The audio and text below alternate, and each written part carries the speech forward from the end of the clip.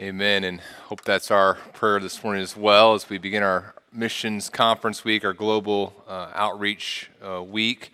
I hope that our desire is to go where God would call us, to meet the needs of those in whom He's called us to meet. And I encourage you to turn to 2 Corinthians 5 this morning. We're going to be looking at 2 Corinthians 5 as we talk about the ministry of reconciliation that God has called us to through missions. And 2 Corinthians chapter 5, and if you would stand with me in honor of God as we read His Word together. I'm going to begin a verse earlier. I'm going to begin in verse 17 as we look here at Paul's ministry of reconciliation and how missions relates to all that. Paul writes in verse 17, "Therefore, if anyone is in Christ, he is a new creation. The old has passed away. Behold, the new has come." Then verse 18, "All this is from God, who through Christ reconciled us to himself and gave us the ministry of reconciliation. That is, in Christ, God was reconciling the world to himself, not counting their trespasses against them, and entrusting to us the message of reconciliation. Therefore, we are ambassadors for Christ, God making his appeal through us. We implore you on behalf of Christ, be reconciled to God. For our sake, he made him to be sin who knew no sin, so that in him we might become the righteousness of God." You may be seated. May God encourage you through his word this morning. Let's pray.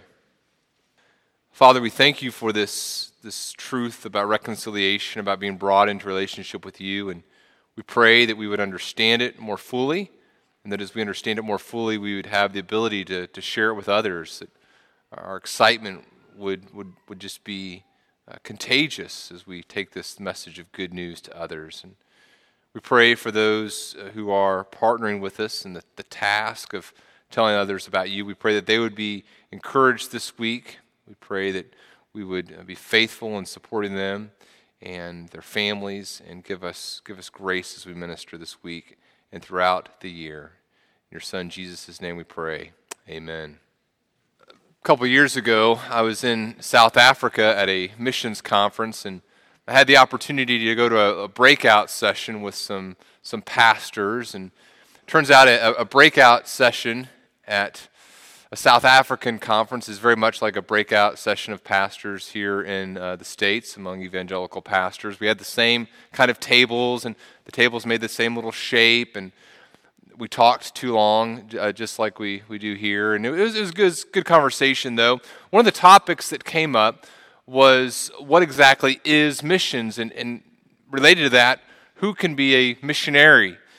Apparently, these pastors have been having some very long discussions about this issue, and the conversation was very passionate. It was very cordial and respectful, but it was also very passionate. These guys had been thinking about this issue for a while, and some took a more lenient view, maybe similar to what we would view here at Bethany Community Church. They said, well, the task of missions is to strengthen and establish local churches, but anyone who's engaged in that ministry might be said to be a missionary, and so there's kind of a little bit less narrow definition there. And then some of the pastors said, no, the task of missions is very specific. It's this gospel proclamation ministry, and unless a person is engaged in pastoral-like ministry of proclaiming the gospel, they're not really a missionary. And that kind of got me thinking. I was glad they didn't ask me what I thought, because I wasn't quite sure I understood all the issues, but after that conference, it kind of got me thinking. And it's true that there are a lot of things that we sometimes refer to as missions that aren't, they're kind of diverse, right? So, for example, a person might leave the United States and go and travel to another city in another country and be there, and maybe they pray there, and they walk around this community or neighborhood or something, they pray, and then they come back and they say, well, I went on a missions trip. Or someone else might go to another country and engage in some sort of task there, like building something, or maybe they work in an orphanage, or they do some sort of care issue, and then they come back and they would describe what they did as a missions trip. Or someone leaves the United States and they go and they live in another community, and because they're Christians, they say, well, I'm doing missions work. I kind of work for this other company, but I'm doing missions work because I'm here and a Christian in a community. And what exactly is missions? Are all those things missions and the people doing the missionaries, or is there some thing that makes something a missions event? And how do we understand that? You know, as I mentioned earlier, we've often said that we believe that the task of missions is a local church working to strengthen and establish other local churches. And so maybe that means starting a church where a church doesn't exist, or coming alongside churches that are in need of some sort of help, and helping them. That's what we've seen as missions. And I think that's a good understanding. It keeps the focus on the local church. Like, we as a local church have a responsibility to help other churches throughout the world in their task of proclaiming Jesus Christ as Lord and preparing people to worship Him forever. That's the task of missions. But as we look at 2 Corinthians 5, I think we have kind of an important nuance on the task of missions that I want us to think about here from these verses. What I want you to see from these verses is this understanding of missions. Missions is the ministry of proclaiming the good news that a person can be reconciled to God. Let me say that again. Missions is the ministry of proclaiming the good news that people can be reconciled to God. And that's what I think Paul is saying here in 2 Corinthians 5. And there's several components of that definition that I think are very helpful for us. So first of all, missions is a ministry, right? Sometimes we do this one event and we think, well, I've done missions. Maybe I go to a community and I hold some sort of big event and people come to that event, and I leave and there's no sort of ongoing ministry that I'm supporting there or that someone else is supporting there. I think, well, I've done missions because I did this big event and people heard about Jesus. Well, I don't think that's a very biblical understanding of the task of missions. Missions is a ministry. It's an ongoing event that all of us have been called to participate in. Missions isn't just me walking outside my door and seeing my neighbor, and my neighbor sneezes, and I say, God bless you. Yeah, just on missions because I said something about God to someone. That's not missions, right? Missions is a ministry, a calling that all of us have, given to us by God to support the work of proclaiming this good news. So it's a ministry. And I think another important part of that definition is the idea of proclamations. It says missions is the ministry of proclaiming the good news. And so if I go into a community and I do nice things, maybe I help build something, or I help them with some sort of project, or I do some sort of social good in that community, that's not a bad thing to do, but unless it is somehow also connected to the local church proclaiming the good news of Jesus Christ, or working to establish a local church in which the good news of Jesus Christ can be proclaimed and people can prepare to worship God forever, unless that's part of the end goal of that project, I don't think we have missions either, right? Missions is a ministry of proclaiming the good news. And then what is the content of that good news? The good news that a person can be reconciled to God. That a person can be reconciled to God. What does reconciled mean? Reconciliation refers to a relationship that's been broken and then brought back together. And it's this last part of the definition that I think Paul focuses on most here in 2 Corinthians 5, and the part of reconciliation that I want to talk about quite a bit this morning. Reconciliation, biblical reconciliation, is not something that we just kind of intuitively understand. As we look at the world around us, I think we could say we live in a world that's not known for reconciliation. Just think about the events of this last week on a global scale, right?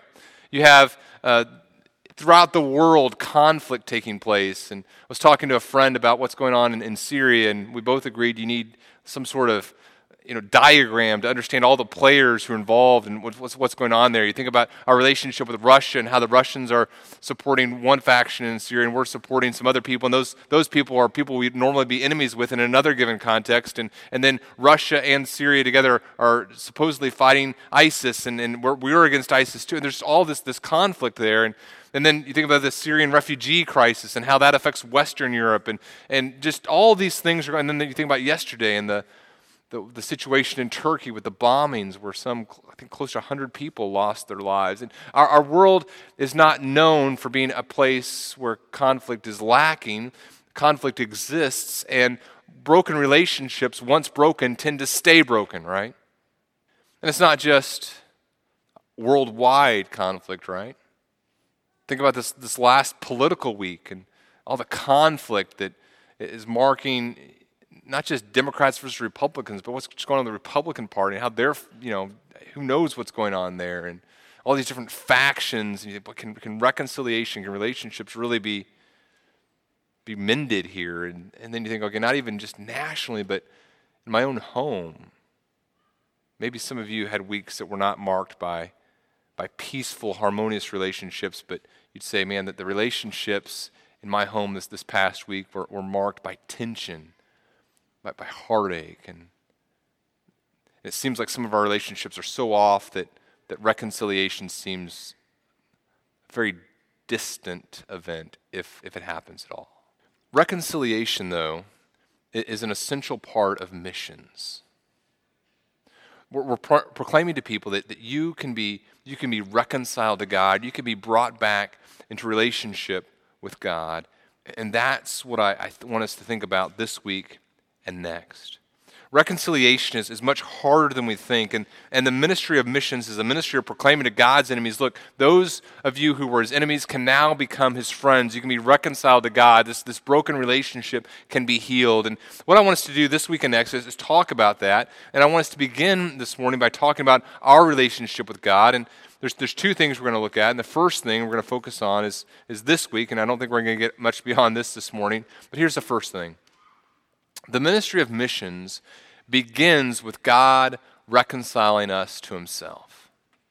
If we're going to understand what missions is, it has to begin with this understanding. We need to understand what it means that God reconciles us to himself. And so often when we approach missions, we say, okay, there's this group of people over here, and this group of people over here are lost people, or they're unreached people, or they're whatever label you want to give them, and those are the people over there who need the gospel. And so as we talk about missions, we talk about how to reach them and what message to reach them with and what sort of methods to use. And I don't think those are inappropriate questions to ask ourselves, but I don't think it's the question we need to begin with. Because if we begin with that question, we can kind of, like, how do I reach these people, these unsaved people, these unreached people, these heathens, whatever you want to call them. If we begin with that question, we can have this wrong mindset. We can say, well, I'm the enlightened one. I'm the person who's figured out how to get reconciled to God, and now I, with my expertise and my spiritual superiority, need to approach these people. And I don't think that's a very biblical way to understand the task of missions. Instead of beginning with them this morning, what I want to do is begin with us.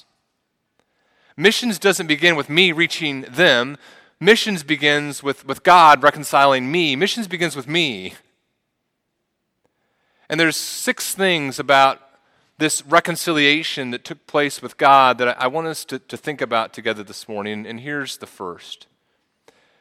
God initiated reconciliation. As we understand these things, it's going to help us understand how we do the task of missions. Number 1, God initiated reconciliation. And if you would, look at the text with me. It says all of this is from God. And what's all of this? Well, it's what he said in verse 17 about this new creation. This new creation for those of us who are in Christ. It's what we are. And all of this new creation is from God. And as you go through verse 18, you see that God is the subject of all that takes place. God is the one who brings about reconciliation. God is the one who initiates reconciliation.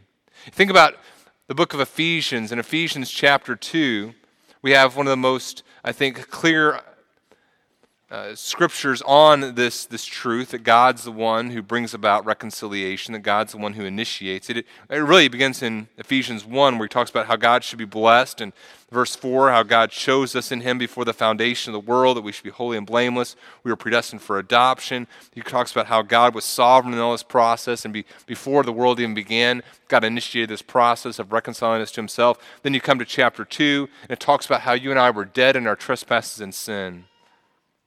It says that we once walked following the course of the world, following the prince, the power of the air, the spirit that is now at work in the sons of disobedience, among whom we all once lived in the passions of our flesh, carrying out the desires of the body and the mind, and were by nature children of wrath like the rest of mankind. So we're dead in our sins, Paul says in Ephesians 2. We're sinners by our very nature, and we're sinners by our choices. We're sinners and we choose to sin.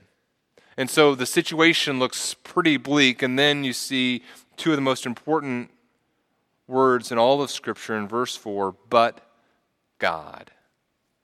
God intervenes in a mighty way because of who he is. It says, God being rich in mercy because of the great love with which he loved us, even when we were dead in our trespasses, made us alive together with Christ. By grace you have been saved, and raised us up with him and seated us with him in the heavenly places in Christ Jesus, so that in the coming ages he might show the immeasurable riches of his grace and kindness towards us in Christ Jesus. What does that tell us? It tells us that God, because of his character, because of his rich mercy, initiated the process of reconciliation with me. I didn't initiate reconciliation. God initiated reconciliation. This past week, our orphan ministry met to kind of talk about our upcoming Orphan Sunday in January, or Sanctity of Life Sunday. And it's interesting. We've never, as an orphan care committee, said, you know what we need to do? We really want to push this adoption thing. And so you know what we're going to do? We need to get some advertising into orphanages. We need to really get those kids who are in orphanages excited about the parents who are here at Bethany Community Church. And so we're going to make some videos of parents doing fun things like playing Frisbee and like pictures of big TVs and stuff. And then we're going to put these in orphanages, and then the kids are really going to want to come into our homes. Kid's going to look at a brochure. Oh man, I love the playground there. I think this is the home I'd like to go to. It doesn't work like that, does it? It doesn't work like that. If we want to care for children, where do we begin? We begin with parents. If there are children who are in need of homes, what do? We go to parents who are in our church, to couples, and we say, hey, look, here's a ministry for you. Well, let's talk about God and his character, about how God initiated a relationship with you, and let's get motivated through a love of God. Children don't choose to come into homes. By God's grace, God works in the hearts of parents, and they initiate that family relationship beginning. The same is true of God's relationship with us. I didn't look around and say, you know what, I really need to be in a relationship with God, and so I'm going to work and to come into this relationship with God. God in eternity past initiated this process of reconciliation. Now, what does that mean for missions? That is a very humbling truth. I don't engage in that ministry of missions, that ministry of reconciliation with other people, saying, hey, let me explain to you how I got this whole thing figured out. I engage in that ministry of reconciliation as one who received reconciliation, not one who earned it, who achieved it. It's humbling. It's humbling. God initiated the reconciliation. We didn't. We don't engage in the ministry of reconciliation because we figured out how to get right with God on our own. Here's the second thing I want us to think about as we think about missions and the ministry of reconciliation, how it begins with God. Number 2, God reconciled us through Christ. Look again at the text. God reconciled us through Christ. Paul says here, all this is from God who through Christ reconciled us. Now why is that an important thing? Well, what it means is that as God reconciled us through Christ in the past on the cross, God removed those obstacles. We didn't remove those obstacles. The point here is that our salvation, our reconciliation with God was not achieved on the basis of our works. And this is such a fundamental truth, but it's one that I think we have such a hard time grasping. In fact, even after first service, someone came to me and said, been in the church so much of my life. And she said, but not until the last 3 or 4 years did I really begin to understand the gospel and what it means that I can't earn salvation on my own. Listen to what Scripture says. In Titus chapter 3, Paul says, "But when the goodness and loving kindness of God our Savior appeared, he saved us, not because of works done by us in righteousness, but according to his own mercy by the washing of regeneration and renewal of the Holy Spirit, whom he poured out on us richly through Jesus Christ our Savior." When I talk to people about their relationship with God, so often I get this response of people saying, I have this relationship with God. The reason I have this relationship with God is because of my faith and then something else. So I know that I have this right relationship with God because of my faith in Jesus and I was baptized, and I try to obey the 10 Commandments, right? I know that I have this relationship with God because, and they try to point to some work that they've done, something that they can say, well, I did this, and so now I know that I'm right with God. But here's the very humbling truth, that because God initiated reconciliation, he also determined the means by which we would be reconciled. And God could have said, okay, I'm going to do a lot of the work. I'm going to do the heavy lifting here, but I'm going to require you guys to do like a couple things because, this is a really good deal, this salvation deal. You're getting saved, justified, you're getting eternal life. So surely you can put a little skin in the game. You can do a little something. So I'm going to save you, sure, but I want you to do like 3 nice things. 3, that's not too big of a deal. But that's not what God determines to do. It says that he saves us according to his own mercy, not on the basis of works done by us in righteousness. You come to Romans chapter 3, and it says the righteousness of God. And Paul in Romans 3 has been talking about how desperately we need God's righteousness and how no one can obtain it. The legalist can't obtain it. The moralist can't obtain it. The Jew can't obtain it. No one can obtain this righteousness from God that we so desperately need. Why is that? It says in verse 21, this righteousness, this elusive righteousness that keeps slipping through our fingers, unable to grasp onto, now it's been manifested. Now you have it. It's not with the law, it's apart from the law, although the law and the prophets bear witness to it, tell us about it. The righteousness of God, how? How do you get this righteousness of God? Through faith in Jesus Christ for all who believe. For there's no distinction, for all have sinned and fall short of the glory of God and are justified by his grace as a gift through the redemption that is in Christ Jesus, whom God put forward as a propitiation or a satisfaction by his blood to be received by faith.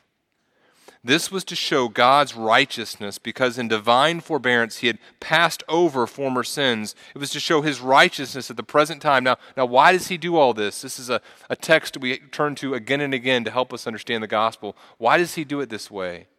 Why doesn't he have us do something? Why can't we point to some event, something we did, stand up or walk down an aisle? Why do none of those things matter in terms of being saved? He says he did all this. He gave it to us as a gift that we received just by placing our trust in him. Why? This is Romans 3:26. So that he might be just and the justifier of the one who has faith in Jesus. He did this so that he could be just, he could be right in terms of declaring people righteous, not an unjust judge, and he could be the one who receives the glory for it, the one who does the justifying. He says, well, what about our boasting? Paul says, if If Jesus is doing everything, where do I get to kind of do a little bit of boasting? He says, well, bad news. It's excluded. You don't get to boast. You don't get to boast. It's not by the law, not by law of works, the law of faith. We hold that one is justified by faith apart from works of the law. When I ask a person, look, how do you know that you're a Christian? How do you know that you're a Christian? I get some interesting answers, right? Even in a church like ours, that I think we're very clear on the gospel, sometimes in teaching it, sometimes it's just hard to understand this truth rightly. And so sometimes when I say, well, how do you know that you're a Christian? Again, sometimes we point to these works that we've done. Well, I've done this, or I know that I was baptized at this point, or I know that I did this thing, or I'm trying to do these things. And I think Scripture is just so clear on this point. God initiates the reconciliation, and the reconciliation is through Christ. All I can do is turn to Christ and place my faith in Him, to trust in Him alone for my salvation. So when I talk to someone about their faith, I think it's important sometimes for people to say, well, there's this moment where I recognize I was a sinner, I placed my faith in Christ. But more important than just an event, than a moment, is for a person to tell me, look, right now I understand that I'm a sinner, and all I can do is trust in Jesus Christ to receive salvation. That's my only hope. And the reason that God reconciles us to Himself that way is so that He will receive all the glory. He is the just and the justifier. A few weeks ago, one of my sons was running a cross-country meet, and Pastor Ben was helping kind of organize this cross-country meet, and Pastor Ben got to ride in the Gator, kind of that Gator vehicle, and the way that works in a cross-country meet is the Gator vehicle kind of goes in front of the runners and drives, and the front runners kind of follow that, so they don't wander off into the woods and into streams or just kind of run around in a circle. Who knows what happens. If I was in charge of the Gator, we'd do like big figure eights and be hilarious. But where was I? Ben is driving this Gator, and Ben let my daughter ride with him. My daughter and his daughter rode together in this Gator, and they got to ride the whole course. They did the whole course in this Gator. But how silly would it have been for Ellie after it was over to get off and say, "Wow, I'm really fast. I nailed that course," to brag or to boast that somehow she had completed the course. She rode along in a Gator. The same is true when it comes to our salvation and what happens after that. We don't go through the Christian life and say, man, I've got this Christian life thing figured out. I've been saved. I've worked for my salvation. I'm continuing my salvation, the sanctification process that I've done. No, God initiates reconciliation. And God does it not on our own works, but through faith, through our placing our trust in Him. We sit in that seat and we rely upon Him for our salvation. Third truth here, God gave us a ministry of reconciliation. God gave us a ministry of reconciliation. Also look at verse 18. He says, this is from God through Christ reconciled Himself to Himself and gave us the ministry of reconciliation. He gave us the ministry of reconciliation. What that means is that you and I have been entrusted with this message of reconciliation to proclaim to a lost world that here's how you can have peace with Christ. Now, as Paul says this, there's a little bit of irony because things with the Corinthians are not going that great.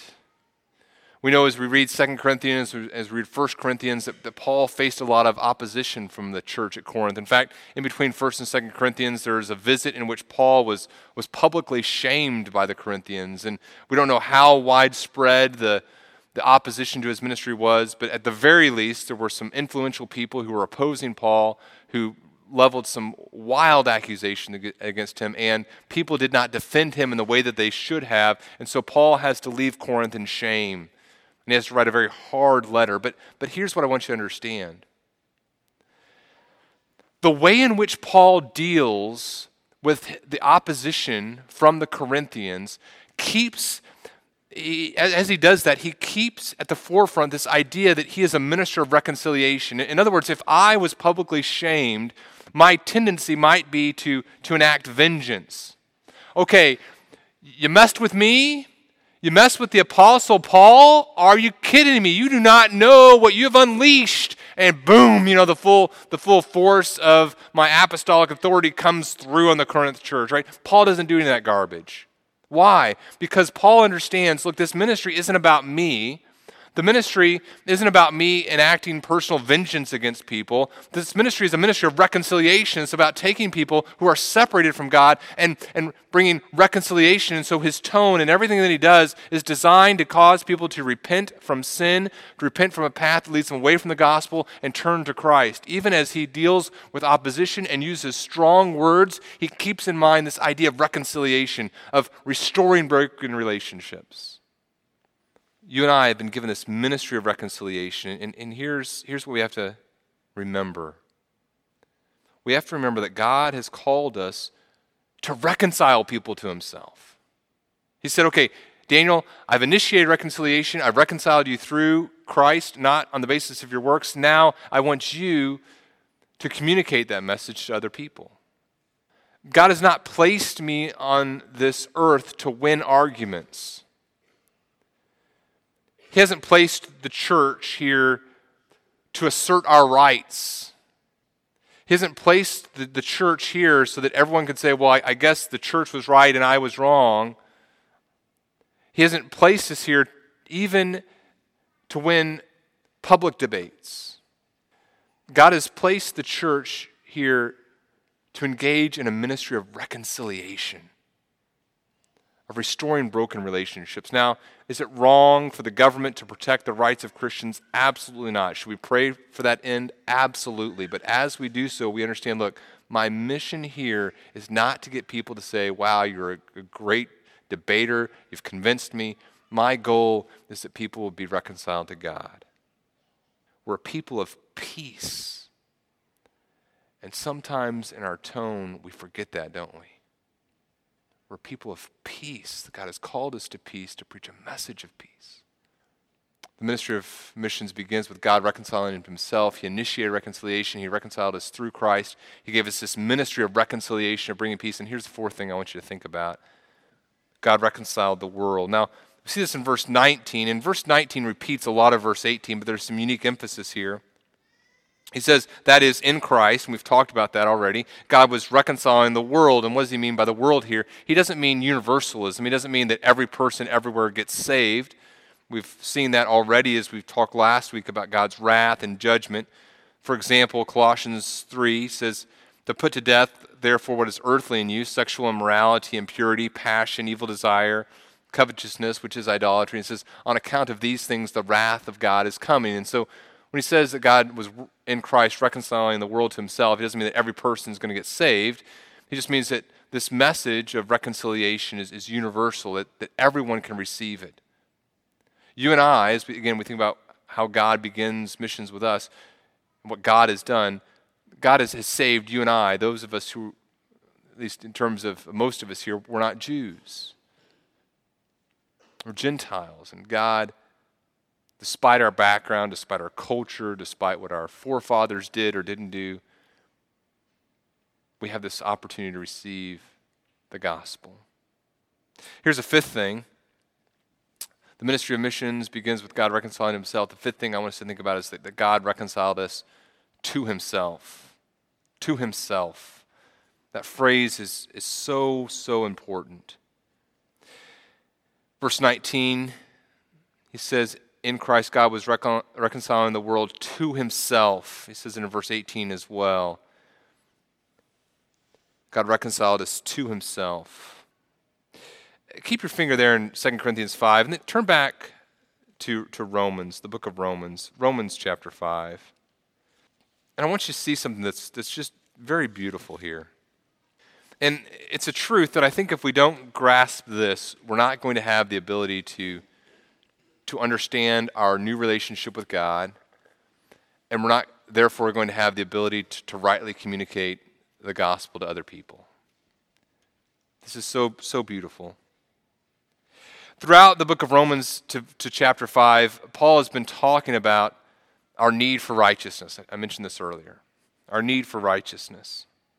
And then he talks about how we're justified by faith. We've read that in chapter 3, remember? And then he comes to verse 1 of chapter 5. He says, therefore, since we've been justified by faith, that means God has looked at us and justified us, declared us righteous because of our faith, trusting in Christ. Because that's happened, we have peace with God through our Lord Jesus Christ. Now, we're no longer at war with God. And through him, we've also obtained access by faith into this grace in which we stand currently, and we rejoice in the hope of the glory of God. So right now, because I've placed my faith in Christ, I've been declared righteous. God looks at me and he sees Christ, and so there's righteousness. And now, based on where I'm standing presently, it affects the future and how I act. And he talks about that. I view suffering and the sanctification that results from that. And then verse 6 of Romans 5 says, while we were still weak, at the right time Christ died for the ungodly. For one will scarcely die for a righteous person, though perhaps, maybe for a good person, one would dare even to die. But God shows his love for us in that while we're yet sinners, still sinners, Christ died for us. In other words, if you're a person who was just like really, really nice to me, just a good person and nice to me, and I see you standing in the street, maybe you drop something, you're picking it up, and I see a bus coming, and I realize the only thing I can do is jump and push you out of the way and take the oncoming bus for you. And again, you're really, really nice, and I can't think of any excuses. Maybe I do it, right? Perhaps, Paul says. But let's say you're a really big jerk. You've said terrible things to me and about me, and I see the bus coming, and I'm like, yeah, I don't know. My hamstring kind of hurts a little bit, and I don't know if I'd get there in time, and he might survive. A lot less likely. And Paul says, look, here's the amazing thing. Christ died for the ungodly. He died for those of us who were his enemies, for sinners. And he goes on, he says, while we're still sinners, Christ died for us. And then verse 9, since therefore we've been justified by his blood, much more shall we be saved by him from the wrath of God. Okay, so here, notice he's using this word in these first 9 verses, this word justified. Justified, to be declared righteous. And it's like a judge looking at a person who's been accused of a crime and saying, no, you're innocent. And it's more than that, because what we see here is that the judge doesn't just declare us innocent. The judge knows that we're guilty and takes the punishment on himself and makes us innocent. And now, that if we just stopped there, if we just stopped at verse 9, like, man, that's an amazing truth. That's a truth that will take us through eternity to fully understand. It's amazing. It's incredible. But wait, there's more. Look what happens next. He begins using a different word that's similar but has a slightly different meaning. He says, for if while we were enemies we were, now he didn't say justified, now he says reconciled to God by the death of his Son. Much more now that we are reconciled, shall we be saved by his life. More than that, we also rejoice in God through our Lord Jesus Christ, through whom we now have received reconciliation. Now, here's the phenomenal thing. God didn't just save us and justify us. God reconciled us. It's not just the judge saying, okay, I'm going to take care of your penalty, and I'm going to, you're good. It's the judge saying, and now I want to enter into a relationship with you. You wronged me. I took care of the wrong that you owed me, and now I want to be in relationship with you. There really aren't any human parallels for this. And in fact, I would argue human parallels draw from God, not the other way around, right? We understand this type of reconciliation, this type of relationship because of what we see God doing through Christ, not the other way around. When we see examples of this in human life, it's an echoing of what God has done. Reconciliation is what happens here. Colossians 1:20, through him he reconciled all things, whether on earth and heaven, making peace by the blood of his cross. Okay. How can God reconcile us to himself? To understand the gospel, you have to understand God hasn't just called us to be saved and to get into heaven by the skin of our teeth, and then he'll deal with us later.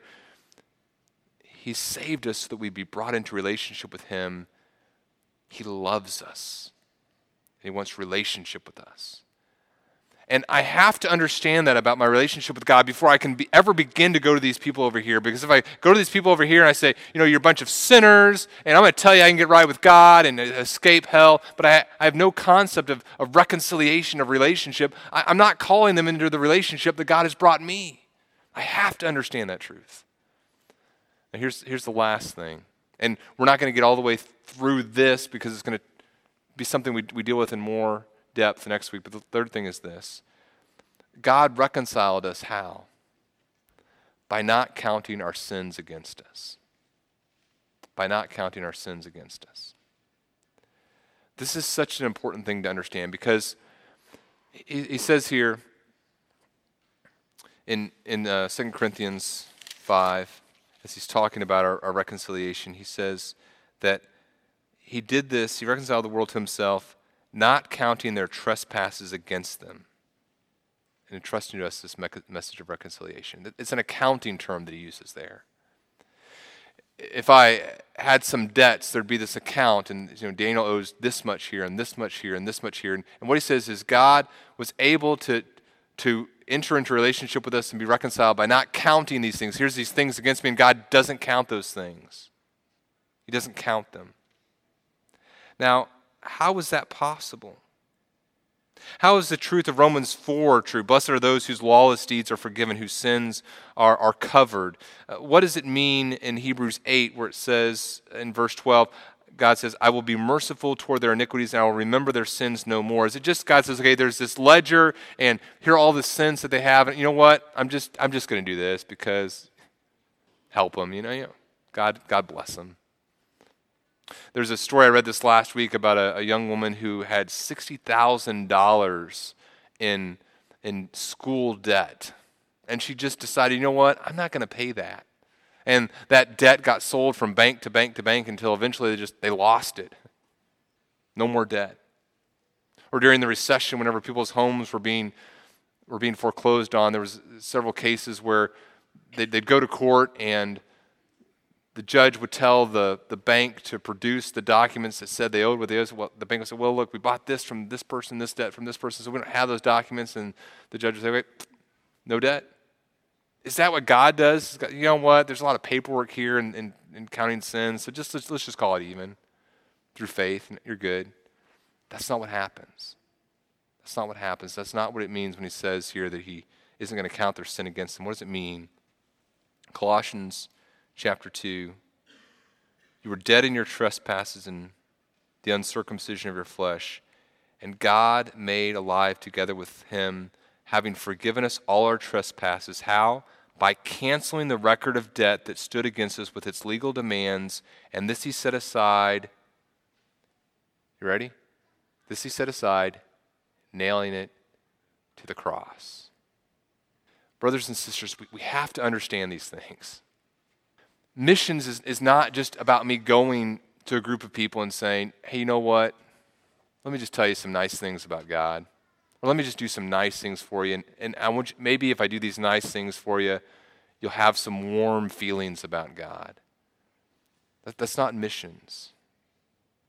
We're going to talk about how I respond to this truth and what I do say to others. But I wanted us to begin here this week where 2 Corinthians is. And that's beginning by talking about what God did for us. Missions begins as I get reconciled to God. I don't begin this process of reconciliation. God initiates it. He does it not through my works, but he does it through Jesus Christ. He does it, and then he gives me a ministry of telling other people about peace with him. And then he reconciles, he gives the opportunity for all to be reconciled. I have the opportunity not because of anything within me, but because it's a universal invitation. He doesn't reconcile me so that I'll just escape the flames of hell. He reconciles me to him, to a relationship, to himself, and he does it by dealing with sin once and for all. That's what I must understand about my relationship with God before I can begin to ever tell other people about how to be reconciled. What beautiful gospel truths. Let's pray. Father, we thank you for the ministry of missions, this opportunity to proclaim the good news that one can be reconciled to you through faith in your Son, Jesus. And we thank you for this ministry you've given us, and help us as a church to be faithful in it. We thank you for your Son, Jesus, and we pray these things in his name. Amen.